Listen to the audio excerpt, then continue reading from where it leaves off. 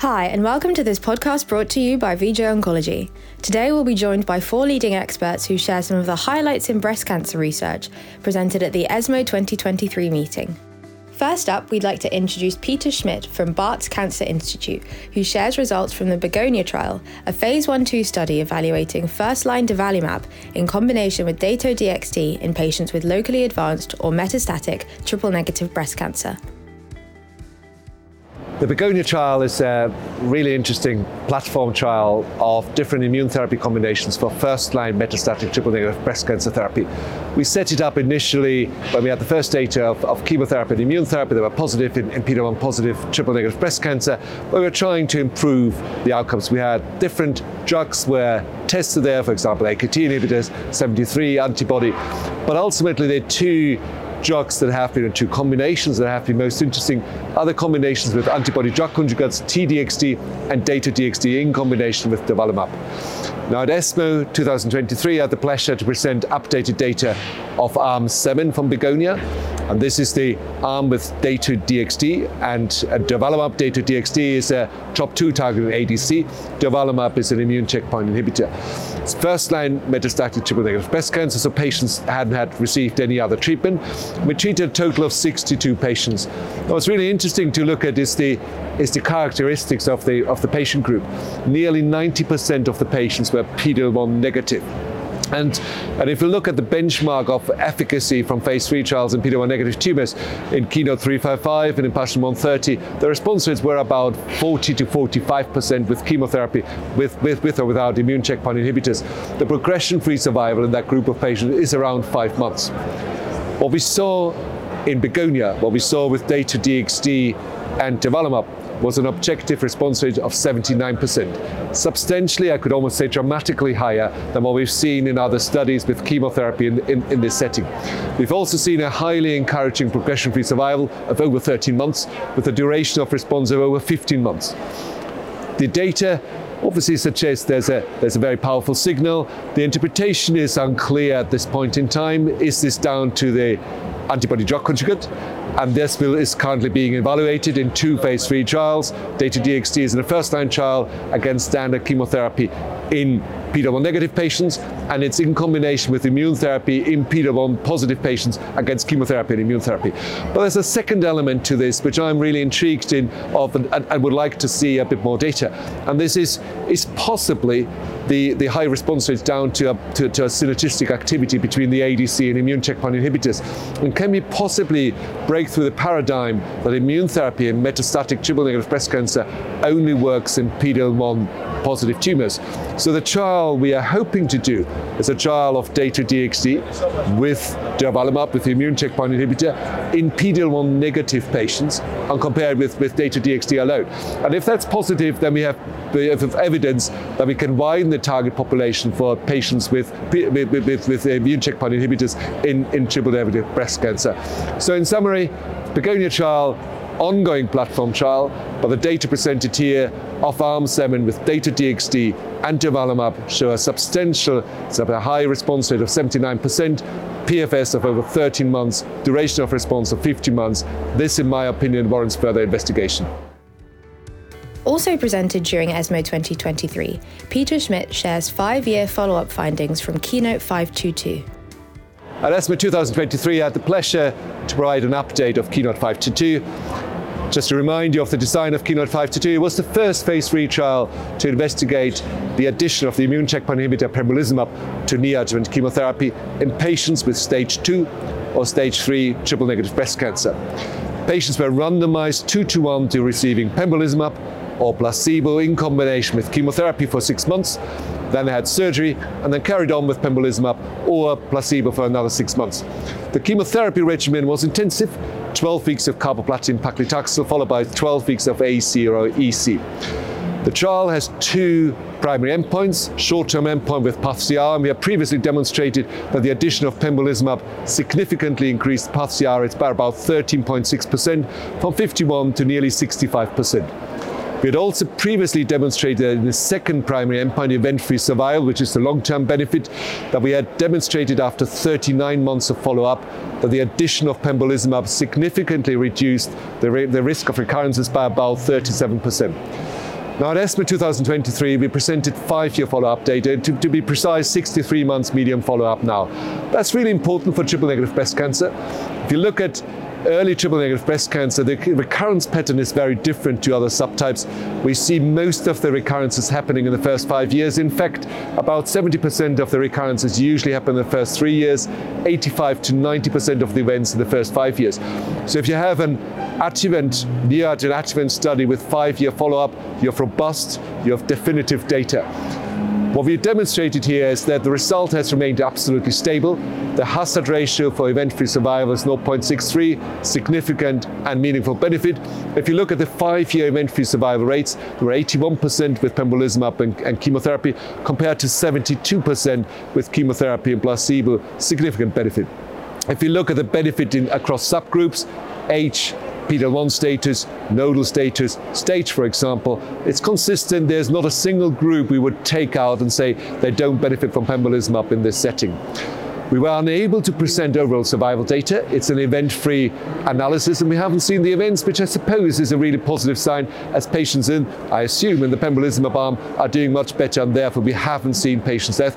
On the other hand, we have seen that in distant metastatic event-free survival, again, we see a significant and meaningful benefit with a hazard ratio of 0.64 and a delta, a difference in 5-year distant metastatic event-free survival rates of around 8%. A really interesting additional analysis pre-planned was looking at the outcome at event-free survival of patients with a PathCR or with residual disease. It's well established that if someone experiences a PathCR with preoperative therapy, they have a fantastic outlook. However, what we've seen now is that if you achieve a PathCR with chemotherapy and pembrolizumab, the outlook is better than if the PathCR is achieved with chemotherapy alone. The 5-year event-free survival rates with PathCR with chemo and pembrolizumab is 92% compared to 88% with chemotherapy alone. And this suggests to me that the quality of the PathCR can be very different in terms of how you achieve that PathCR. The second learning is in patients who have residual disease, and unfortunately patients with residual disease still have a relatively high risk of disease recurrence, but we have more than 10% better 5-year event-free survival rate if patients achieve or had residual disease after chemotherapy and pembrolizumab compared to chemotherapy alone. So in summary, KEYNOTE-522 has now really robust 5-year mature data confirming there's a substantial benefit not just in PathCR rates, but more importantly in event-free survival rates, reducing the risk of recurrence by 37%, but also demonstrating that patients who have a complete pathological response seem to be doing better if they had immune therapy than if they had chemotherapy alone, with a 4% delta.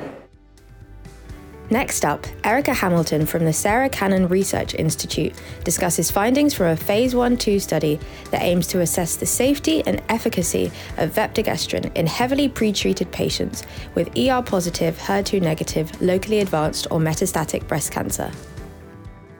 Vepdegestrant, or ARV-471, is a PROTAC, or a proteolysis targeting chimera. It's a different way to degrade the estrogen receptor, so an anti-estrogen. At this point, as of June 2023, we've enrolled 83 patients in this phase 1/2, and so have a pretty good experience with this drug. Patients were enrolled across a multitude of dose levels. What's really unique about this is the patients were quite heavily pretreated. Everyone had seen a CDK4/6 inhibitor. Everyone had already been treated with an aromatase inhibitor, and in fact, over 80% of patients had already been treated with fulvestrant. So a median of 4 prior lines in this setting. What was really unique is we saw no dose-limiting toxicities across all dose levels, really showing how well tolerated this drug is. Most common side effect was fatigue. In terms of nausea, we saw less than 25% of patients having any grade of nausea, and arthralgias can be a big problem with other drugs in this indication, aromatase inhibitors, for example, and we saw less than 15% of patients having any arthralgias. In terms of all patients treated across all dose levels, the clinical benefit rate was 36%. And if we select for those patients that have an ESR1 mutation, this actually increased to about 50%. So I think this is really encouraging. There are 2 ongoing phase 3 registrational trials with vepdegestrant. VERITAC-1, which is looking at vepdegestrant versus fulvestrant, and VERITAC-3, which is looking at vepdegestrant in combination with palbociclib in the first-line setting. So really, I think that a compound like this has the possibility to go later line post-AI CDK4/6, has the possibility to challenge AI in the first-line setting with CDK4/6 inhibitor, and really probably has the opportunity to go into early adjuvant breast cancer as well.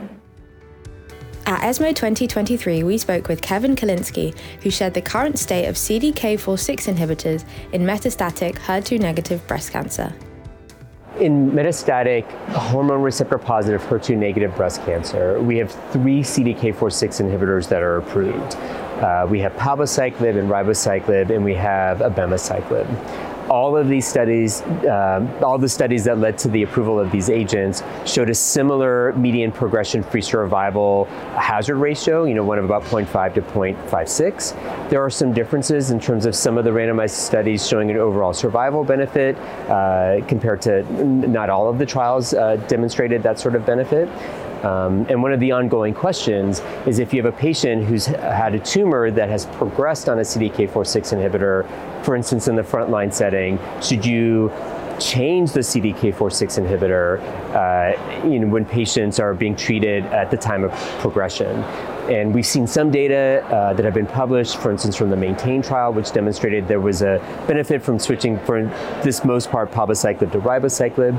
But we're waiting other randomized results, such as from the post-MONARCH study, which is a completed trial, which is randomizing patients at the time of CDK4/6 inhibitor progression to fulvestrant with or without abemaciclib. And that's an eagerly awaited trial that we'll hopefully hear in the not so distant future.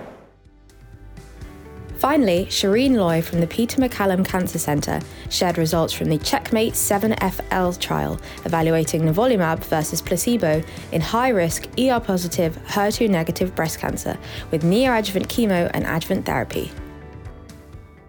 So the CheckMate 7FL study was a randomized, multi-center, global, placebo-controlled phase 3 study which evaluated the benefit of nivolumab to neoadjuvant chemotherapy in high-risk estrogen receptor-positive, HER2-negative breast cancer. It was a trial which included patients with ER-positive, HER2-negative breast cancer. They had to be primary disease treatment naive. They had to be grade 3 on ductal histology. That was determined by the local pathologist. They had to have ER centrally confirmed. Patients with clinical T1C, T2 had to be node positive, and patients with T3, T4 could have any nodal status. And patients were randomized to receive nivolumab or placebo with 4 cycles of weekly paclitaxel, followed by 4 cycles of AC, followed by surgery, and then 1 year of nivolumab or placebo in combination with their adjuvant endocrine therapy. Patients were stratified for PD-L1 status, and that was determined using the SP142 assay. So in the end, the study was originally over 1,000 patients and had co-primary endpoints of PCR and EFS.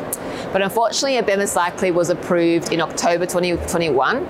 And because abemaciclib cannot be combined with nivolumab, we expected that there'll be a high rate of patient discontinuations in the adjuvant phase. So we modified the trial just to focus solely on PCR and not EFS. And so the trial became open label for EFS and stopped recruiting new patients. So it went from 1,000 patients to about 521. And also we had the Russian-Ukraine conflict, so that resulted in closure of the Russian sites. So in the end, there was around 510 patients in total randomized.